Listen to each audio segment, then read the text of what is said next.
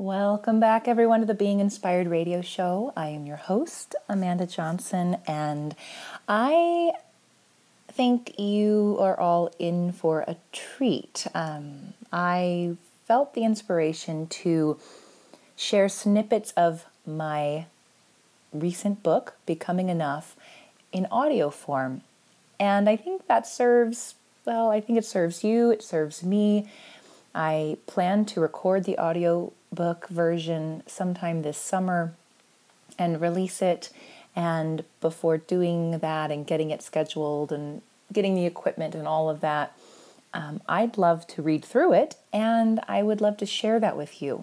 So my intention is to read a chapter or so at a time and share it in this space, and we'll see how much time that takes. Maybe I'll read more, maybe I'll do less.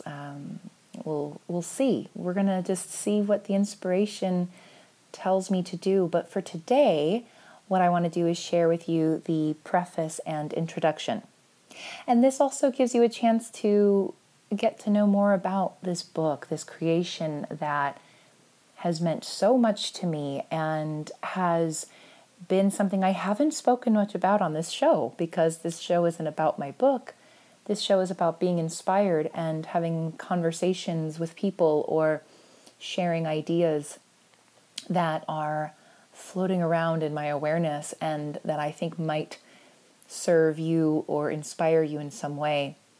And this book has been such a pivotal point of inspiration for me for a few years now, when it really came into my awareness approximately 2 years ago, starting out as an idea, a thought, a vision, and then slowly turning into reality, where within the past 9 months, it went from an outline to a fully written and published book. So I'd love to share it with you. And for those of you who already are familiar, or maybe you've already read it, great. And this is your chance to now listen to it. And for those who aren't familiar at all, then I introduce you to this creation that came through me earlier this year. So the title is Becoming Enough, A Heroine's Journey to the Already Perfect Self by Amanda Johnson. Questioning illusions is the first step in undoing them. A Course in Miracles. Preface. I wrote this book because I have spent many years suffering and continue to witness the suffering of so many people around me. I came to the conclusion that the suffering wasn't due to the fact that I hadn't yet accomplished something amazing, or didn't yet have $1 million in the bank, or hadn't yet traveled to all the incredible places I wanted to travel. It was because I was totally unwilling to accept the truth of who I am, to witness my enoughness as it is, to see that I am already complete in this very moment and there is no there to arrive at before I will stop suffering. I believe this very well might be the case for other people too. I tend to see patterns more than remember details. This book is a collection of patterns, me making connections over the course of my life with a few stories sprinkled in. But to me, it's not the story that is important. I know as a reader, it can be fun to sink your teeth into someone else's experience through details and drama, but I want to offer you my experience of seeing these themes and patterns emerge in my life and how I have pieced them together. I don't want to get stuck in the stories. They are simply an opportunity to see the pattern, connect the dots, and see what needs to be healed. And that's all. This is what my journey and this book is all about. Exploring how these stories that turned into patterns have had an impact on my life, as well as learning to become friends with them so they no longer have such power over me. Along the way, I had to make friends with uncertainty. Part of this includes being willing to not know, which is an interesting place from which to write a book. It asks that I share what I've experienced from a place of truth and vulnerability, all the while knowing that I may not, actually most certainly do not, have all the answers and never will. And better yet, don't need to. So then, who am I to write a book about all this stuff? Great question. The way I see it is that part of my soul's work is to be a somewhat obsessive student of life, take lots of detailed notes, and share my experiences with others. That's not to say that my experience is right or the one and only answer, but sharing my experience may encourage you to ask questions of your own and reveal more of who you truly are. It very well may raise more questions than offer answers, which is okay too.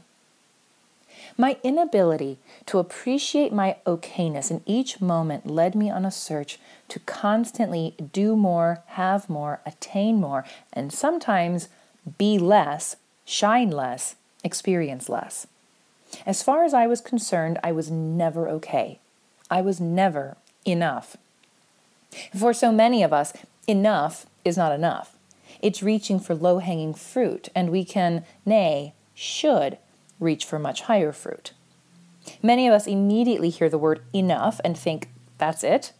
How will I ever accomplish anything worthwhile settling for enough? I had the same thoughts and reactions. Then I got honest with myself and realized that scoffing at enough was yet one more way of staying stuck in the illusion. Enough is the place to start. If you can't accept your enoughness, you can never accept your magnificence. I've spent nearly my entire life thinking there was a right and a wrong, and I was most definitely doing it wrong. This belief led me to years and years of disappointment, anxiety, depression, and painstaking doubt. Over the course of my life, striving for external perfection was preceded by this belief that I'm not okay. I'm doing it wrong. I should be doing it better. Basically, I'm not enough, and all versions of that directed outwardly to other people or things. Many of us are familiar with the idea that we are looking to somehow fill the void that we experience within. No matter what you label it, it all comes down to not feeling whole and complete just the way you are. So you think the answer lies in seeking it from others because you don't notice you already are that which you seek. Then you don't receive it because you aren't being it. And that perpetuates the belief that you don't have it within. I mean, what a vicious cycle, and one I know all too well. My belief that I wasn't lovable or worthy has shown up in spending much of my life looking to others for their approval, affirmation, and opinion. I moved from one relationship to another without taking time to develop a relationship first with myself. I spent many years as an actor looking for the praise and applause of the audience, working at a job and doing what it takes to move up the corporate ladder, and more recently, looking to my Facebook page likes and number of views on my latest video to validate my worth. I spent a lifetime feeling inadequate and incapable of listening to my own inner wisdom. I believed everyone else had it figured out, and I was failing big time. I assumed there was one way to do something, and it was their way, not mine.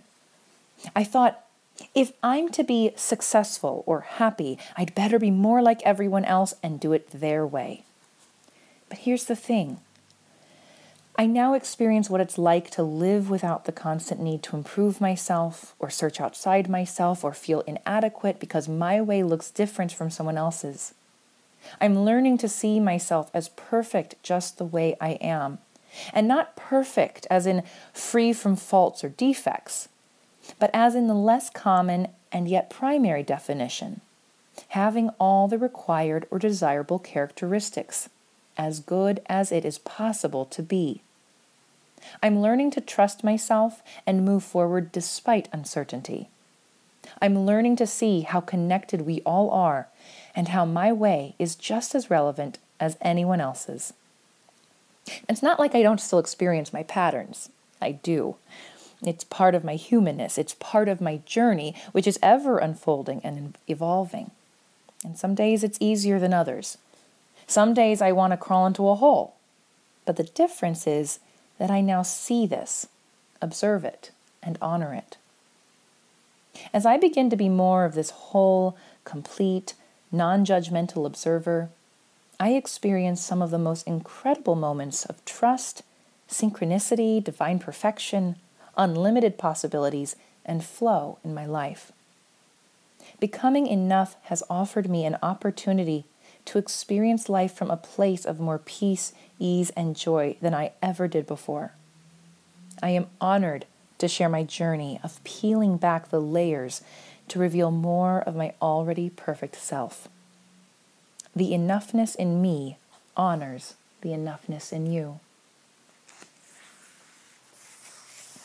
And now the introduction. You are already what you are seeking to become. When you have this insight, you can stop. Stopping is peace. Stopping is happiness.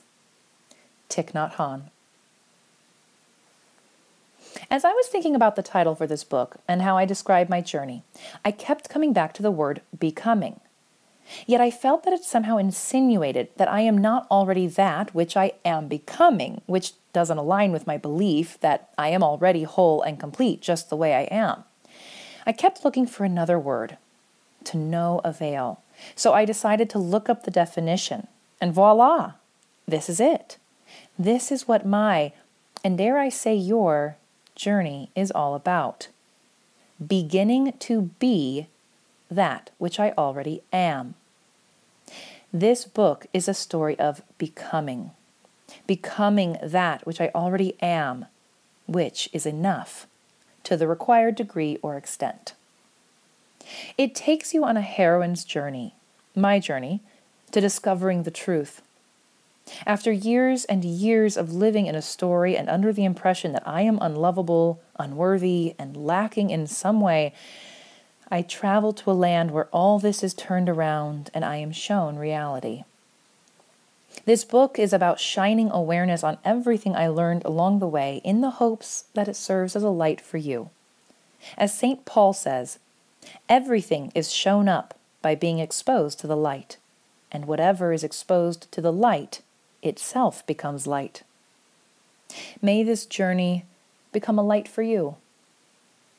This is what my heroine's journey is about. Rather than offering a solution, it offers a reflection of the human experience and predicament so that you might see it more clearly. It isn't a means to an end unless you see the end as full recognition of your true essence and no longer living a lie, in which case it's a means to the end of my belief that I am not enough. Not so that I can make more money or travel more or get a new job or find a new partner, but rather so I can bring this illusion, this false belief into the light and release it once and for all. The journey begins in a very ordinary world, one with which you are probably quite familiar, full of fear, worry, guilt, shame, anxiety, depression, and disappointment. Experiences that turned into stories, which then became beliefs that I would spend the next 3 decades unraveling. One day I begin to notice this persistent nudge, feeling of discontent, dissatisfaction, dis-ease, but I can't quite put my finger on it. These stories or beliefs had become false rationale for which I need to defend and protect myself. They had become armor that I had added piece by piece until there was no way the reality of who I am could be seen or felt. It's understandable. When you believe you are unlovable and all you want is to feel love, you will go to great lengths to go out on the hunt for it and protect yourself from getting hurt along the way, forgetting that the hunt wasn't necessary in the first place. The journey to the already perfect self is a bit like traveling down the rabbit hole. Without knowing exactly where it will lead, the further I go, the more I uncover. More than once I am caught off guard by what I find. I think for sure I know the answer and have it all figured out, only to be pleasantly and sometimes uncomfortably surprised. The journey asks that I garner up the courage to accept my soul's longing, to venture into the land of non-judgment, to become enough and refrain from believing otherwise. I am only able to do this after years of hearing and ignoring it, all of which prepares me to be ready to accept it. As the mentors and teachers in my life offer me their reflections and understanding of truth, I receive the necessary courage and energy to accept the call fully and never look back. Once I accept the summons to adventure, I am in for a ride of a lifetime. It takes me through the perils of perfectionism, doubt, and comparison.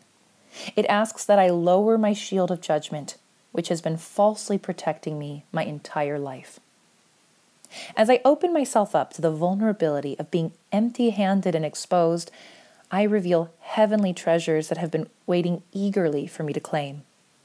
With courage, curiosity, and a sincere willingness, I find what is waiting for me on the other side of each perceived danger. Each fear reveals another, deeper fear, until I get to the innermost one and discover what I have been searching for was within me all along. I confront my fear of not being perfect head-on without my go-to defense of perfectionism. I learn what it feels like to move through the world without my shield, feeling things hit me for the first time, like making mistakes, saying the wrong thing, or flat out dropping the ball. What do I discover? That I'm still okay. It doesn't kill me.